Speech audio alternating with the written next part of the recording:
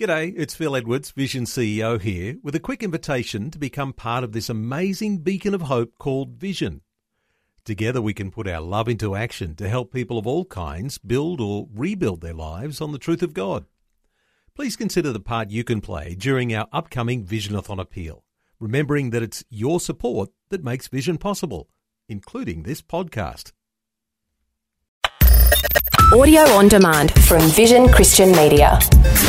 Most of us, or some of us, hate ourselves. I mean, we live with this constant dissatisfaction, this quiet desperation, this depression, because we've got this feeling that we just don't matter, that we're insignificant. Now, let me tell you something that life has taught me as well.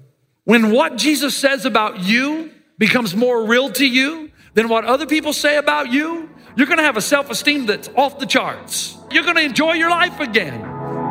Today with Jeff Vines. We are taking the gospel to the world. Pastor, apologist, and Bible teacher. One truth that will be delivered in love and compassion, connecting every one person to all that God has promised them. You make me wanna dance and sing with every single breath I breathe. I will bring this offering. You are my wonder, you bring the wonder. Today with Jeff Vines. Hello, my name is Bill and welcome to Today with Jeff Vines. In today's episode, Pastor Jeff finishes a message from Genesis chapter 15. He's speaking about living every day in a way that celebrates God's covenant made with us. If you've missed any of this series, you can catch up wherever you listen to your podcasts. You just need to search for Today with Jeff Vines. Let's hear the rest of this message now. Here's Pastor Jeff.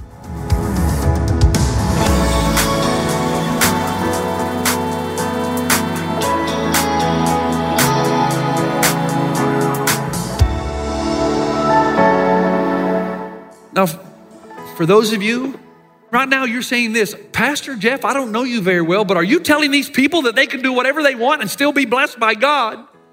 My answer is, you're missing the point. The point is, when what Jesus did for you becomes real, really real, your trust level goes off the charts and your pursuit of righteous living is unparalleled by any other pursuit in your life. When the cross becomes more real to you, then you will see the Father as the compassionate Father that He is. You will see how He's provided for you, how He doesn't even hold your offenses against you, how He separates your sins as far as the east is from the west because He's intent on blessing you. When you see the heart of the Father like that, two things are going to happen. Number one, you will see the disintegration that sin actually causes because the cross will become real to you. You'll have this vivid imagery of God becoming man and suffering for you. And you'll look at that and you'll say, in other words, the cross will become more real to you than the false promises that sin offers. And because it's so real to you, you'll reject it. You'll know that it destroys, that it's costly, that it disintegrates, and it caused disintegration. You'll realize the lengths at which God went for you to give you victory and power over the things that can destroy you. And when the cross becomes that real to you, your passion will be to pursue righteousness, knowing what God the Father has done for you. You'll say to yourself, how could I not live in honor of the King who walks through the pieces? You know what else you'll do? When you come face to face with that kind of temptation, there'll be something in you that will not want to wound the heart of God. I had 3 brothers. Man, I don't know how my mom survived. We fought all the time, man. We put our fists through glass and through drywall. We threw things at each other. I mean, I remember slapping my brother with a ping pong paddle as hard as I could. And then running, it was sandpaper, the kind they used to make, just to do the most damage. I remember throwing a bicycle wheel at my younger brother. And I remember my mom grounding us all the time. I also remember that it didn't work. Think about it. If you're fighting and then your mom grounds you and she puts you all in your room then you're just in close proximity to one another. So the fighting continues. And now you're mad. I spent most of my young adult life indoors. But then when I was 12, 13, maybe a little younger, probably it would have been more like 10 or 11 actually. My brothers and I, we were fighting again, doing our thing in the summer because school was out and we had to be home. Tension. And I remember my mom walking into the room and seeing us fight, yelling, screaming, and she just sat down and began to weep. That did something to us. I think maybe for the first time we realized we were wounding the heart of our mom, and that was a bit too much for us. When what Jesus did for you on the cross becomes more real to you than the enticement and shallow offerings of the world, you'll live a righteous life. You say, well, what happens, there's so many what we call Christian atheists. A Christian atheist is someone who does actually mouth the right words. I believe Jesus is the Christ, the Son of the living God. Yeah, I believe the church is a good thing. But their everyday living is to live as though he doesn't exist. They're called Christian atheists. And the reason they are Christian atheists is because their anchor is the water, but it doesn't go down deep enough. They know Christ, but he's not become so real to them that the transformation starts to happen in their lives. Now stay with me, okay? When I lived in New Zealand, my friend Bill McCarthy, who produced our television program called Questions of Life, invited my father and me down to the Coromandel Peninsula, a beautiful place on the east coast of the North Island of New Zealand, and we were going to go fishing. And so we got in this small boat, very small boat, Bill, myself, my father, and we began to go out to sea. Now, Auckland, the Maori name for Auckland is Aotearoa. It means land of the long white cloud because in the evening clouds just settled in. And we had been out for about an hour and I noticed we were experiencing whiteout. Whiteout is when the clouds and the water are the same color so you can't tell where one stops and the other begins. So I knew we'd been in the water for quite a long time and I was nervous that we were drifting a long way out. We didn't have life jackets or enough life jackets, 2 for 3 people. And I knew I could get one on before my dad because I was stronger, but still, I love my dad. I want my dad to survive. And I knew my dad was weak and I knew he'd never be able to swim. This was about 2 or 3 years before the end of his life. And finally, Bill McCarthy noticed that I was nervous and he looked at me and said, "Jeff, are you okay?" I said, "Well, no, not really. We've been drifting a long time. We're a long way from the coast and, the weather's bad and I can't see where we are. I'm just not confident." And he said, "Jeff, we're about 30 yards off the beach." He said, "It's called an anchor. And I dropped it when we first got out here." I felt a lot better then.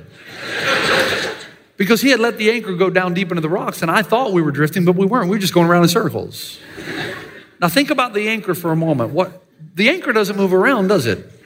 If you go down deep enough, then the vicissitudes of the water really don't matter. The ebb and flow don't matter. The anchor holds. For many who are struggling to live this kind of life, for many of us, we got the right anchor, but it doesn't go down deep. And because it doesn't go down deep, the cross has never become more real to us than any other thing we face in life. Can I give you a couple examples? And would you stay with me here? We hold grudges and refuse to forgive those who've offended us. Why do we do that? Because it's a poison.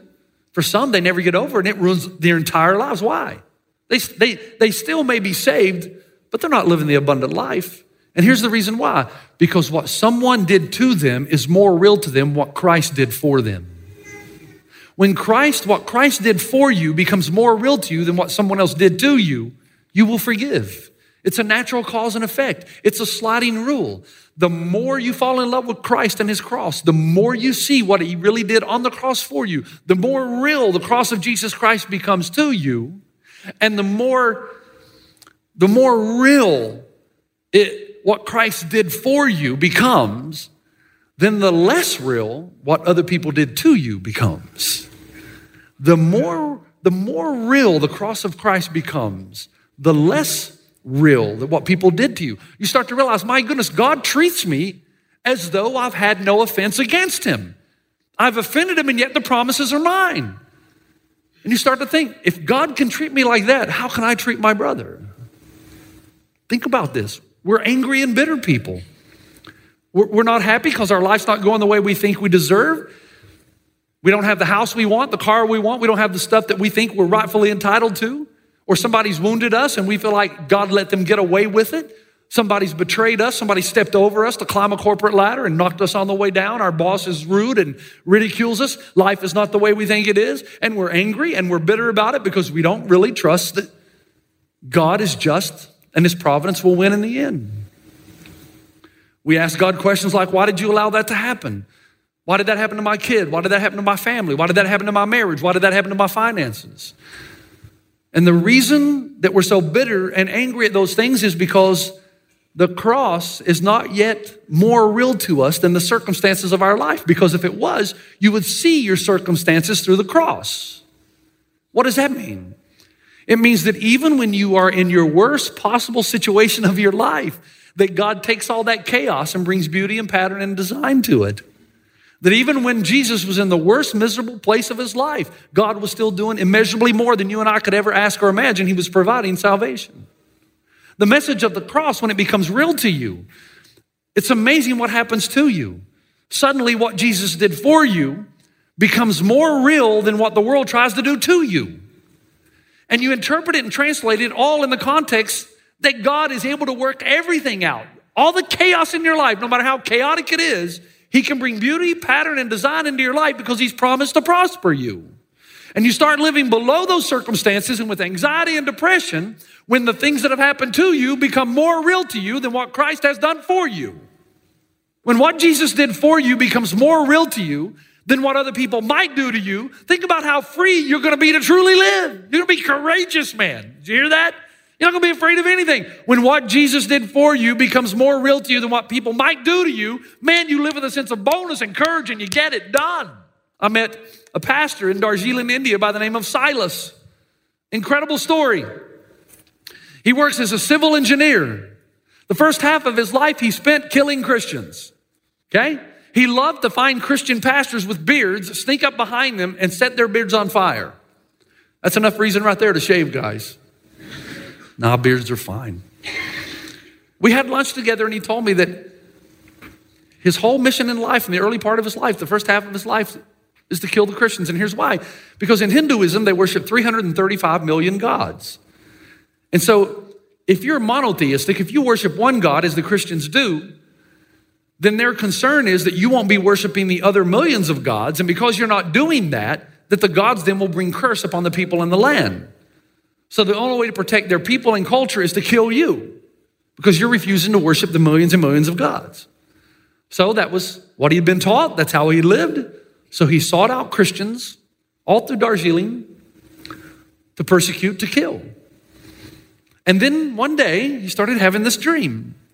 And I wish he could have been there over lunch as he just told me with excitement. He started dreaming that there was a man holding a baby and the baby was speaking. Now this dream bothered him so much because he kept having it night after night that he decided to go back to his mother in the village and ask her to help him interpret and understand his dream. What he didn't know is that his mother, over the last couple of years, had been taught Jesus Christ by some of the missionaries and had become a Christ follower. So he goes and he tells her the dream. And his mother says to him, well, what was the baby saying? And the baby was saying, Silas, why are you persecuting me? And his mother told him the story out of the book of Acts, where the same thing happened to Saul, who became Paul. And he said, I am now a Christ follower, and God has come near to us. He is Emmanuel, God with us. He's the only one and true God, and now he's calling you. He is speaking to you. Why are you persecuting him? And on the testimony and witness of his mother, he becomes a Christ follower. And now he lives his entire life to do some things I can't tell you about, but to make sure everyone who has not heard the gospel of Jesus Christ hears it. And he lives in constant threat of those he used to run with. Literally every day his life is in jeopardy. He's got to watch his back because he's aggressive. He'll talk to anyone, anywhere. Why? Because what Jesus did for him is more real than what anybody else could possibly do to him. Do you understand that's what happened with the disciples in Acts chapter 5? When they said they were rejoicing because they had been counted worthy of suffering disgrace for the name of Jesus. Why would you rejoice when somebody disgraced you or shamed you? And the answer is, what do I care what the peasants think when I have the honor of the king? When what Jesus did for you becomes more real to what anybody could possibly do to you, you'll live a fearless life. Let me keep going just a second here. Most of us, or some of us, hate ourselves. We're riddled with low self-esteem because we don't really trust in the love of grace of God. I mean, we live with this constant dissatisfaction, this quiet desperation, this depression because we've got this feeling that we just don't matter, that we're insignificant, and who cares if we live or die? Now, let me tell you something that life has taught me as well. When what Jesus says about you becomes more real to you than what other people say about you, you're going to have a self-esteem that's off the charts. Not only that, you're going to enjoy your life again. Think about it. When you live your life trying to gain the approval of other people, first, it's tiring. It takes too much effort. You got to be on top of it all the time. You got to worry about what you dress like, what you look like, what shoes you wear, what your hair looks like, how many cars, or where you live in the community. Oh, it's tiring. But you know the worst thing? You'll get to the end of your life and actually hate your life because you realize you've been living your entire life for other people and you really didn't want to do this in the first place. So you'll work a job that you hate just so you can gain the significance of people to see you have money and stuff. And then you'll get to be 52 or 53 like I am, and you'll look back over your life and think, man, my life stinks. I hate this. Why did I care what you thought? Young people, listen. God's got a passion in you. There's a heartbeat that you have that you really want to do something, but you're afraid to do it. And you know why? Because you're afraid you're going to make a little less money and not as many people will know your name. Do it. You're going to be so much more happy. Go with the call of God. There's something to be said when what Jesus says about you, that he loves you so much that he walked between the pieces for you, that the infinite became finite, that he who is immutable, unchanging, changed, took on the form of a servant so that he would find you. When you understand how much God values you, you will be free to live as you truly want to live and to obey the passions of your heart. Most of us are in the situations we're in because we're living for other people, somebody else, rather than the calling of God. And finally, this is the end, but stay with me. We're anxious and fearful of the future because death is more real to us than Jesus' resurrection. For many of us, death is more real to us than the resurrection. You know, as you get older, if death is more real to you than Jesus' resurrection, as you get older, you're just going to be cranky. You ever met a cranky old person? Just complain about everything. Cranky. Just complain. You know why? They're not facing the truth that they're going to die. But they know down deep inside, man, my days are limited. I'm a lot closer to death than I was 50 years ago. But if Christ's resurrection is more real to you than death, do you know how much you're freed up to live? Let me give you an example. Okay, today's Super Bowl. Many of you do not care. This year, I'm one of those. I really don't care. I don't have a dog in the fight. I could care less if either team wins or loses. But let's say you're a Patriots fan, just for argument's sake. You're a big Patriots fan, and you think Tom Brady's just gorgeous and all that stuff. Let's say that you have to leave the country and you're not able to watch the game today. And you come back on Tuesday and I'm your friend and I recorded the game for you and I hand you a tape and I say, here, I recorded it for you.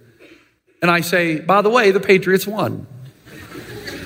Now, the attitude with which you watch the game is going to be entirely different than the attitude with which you would watch the game if you didn't know the outcome. Let me give you an example. You know the Patriots win, right? In the second quarter, there's a fumble on the 1 yard line. If you don't know the end result, you're going to say, dude, I can't believe you did that. We're going to lose. No, not now. You know what your attitude is now? It's like, wow, I wonder how we're going to recover from that. Tom Brady throws an interception, okay, in his own end zone. What are you doing, Brady? What are you doing? We're going to lose. But not if you know the end. You're going to say, wow. I wonder how we're going to recover from that. I wonder how beauty, pattern, design is going to come out of this chaos. You get my point? See, you're supposed to know the end of the tape. And if you know the end of the story, it's supposed to inspire you to live totally differently.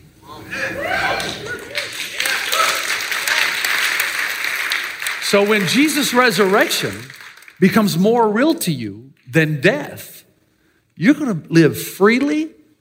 You're going to go after risks. You're not going to put all your hope in this world. You're still going to live in it, and you're going to, hey, be careful. I'm not one of those pastors. I still say go live life. Go after it. Get what you can in the sense of go out there and give your very best. Let God use you to change the world. Yeah, you still live here. Don't go and be a hermit and hide away. Use what God's, go after it, man. If he's inspired you to be a doctor, be the best one. A lawyer, be the best one. Politician, repent. Whatever it is. Whatever it is that God wants you to be, do it to the best of your ability, right? Do it. But just know, you know how the story ends, and you're going to win. And so you should be able to face chaotic moments and say, wow, that's tough to handle in my life. But you know what? I wonder how God's going to recover from that. Because you know that he will. Come on now. When you came in, you were given an Ebenezer stone. It's a little stone. Comes right out of the Old Testament. It's a stone of remembrance of the divine intervention of God in the life of every Israelite when they defeated the Philistines. You have it in your hand now. And I want you to have an experience this weekend of where you walk up to the altar and you take the stone, all the stones of remembrance of divine help that have happened all weekend, and you build this altar together as a church. And here's what I want you to do when you walk up.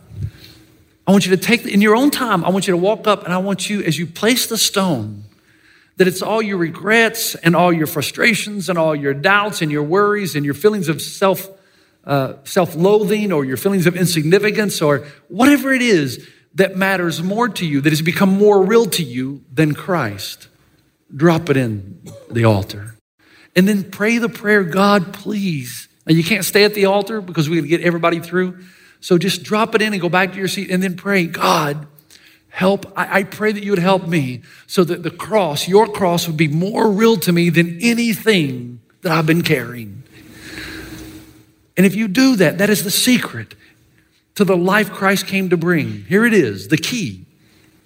The key to overcoming and living life with passion and vigor and hope is meditating on the cross to such a degree that what Jesus did for you becomes more real to you than what people or circumstances will do or have done to you. And I pray that as you drop the stone, that anything that's more real to you than the cross will go with it. And you will know that God is always with you, and his plans to prosper you cannot be thwarted. And his plan to give you every good thing and not withhold any good thing from you cannot be canceled out or voided, because the contract is not dependent on you. It's dependent on him. Man, that's good news. Father, thank you for your love and for your passion for us. How you would leave the 99 and go after the one. How you would search the house until the lost coin is found. How the lost son, you would come greeting out on the road, running, kissing, welcoming. I pray that as we bring our stone, the Ebenezer, that whatever burdens we've been carrying, we'd now leave there at the altar. And that every person who drops that stone, I pray for an anointing of the power of your Holy Spirit to give them a vision like they've never had before, to the point that where suddenly they would begin to recognize that the cross of Jesus is the answer to every issue that we face. Because in the cross, it's where God's love for us becomes more real to us than any other issue we face. Holy Spirit, move is my prayer in Christ's name. Amen. You've been listening to Today with Jeff Vines. Next time, we'll bring you a new message from Pastor Jeff. You can listen to more messages like this. Just search for Today with Jeff Vines wherever you get your podcasts.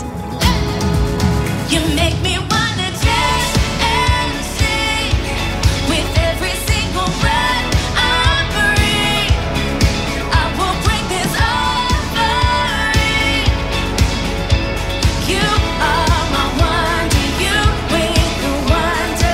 Today. Today with Jeff Vines. Thanks for taking time to listen to this audio on demand from Vision Christian Media. To find out more about us, go to vision.org.au.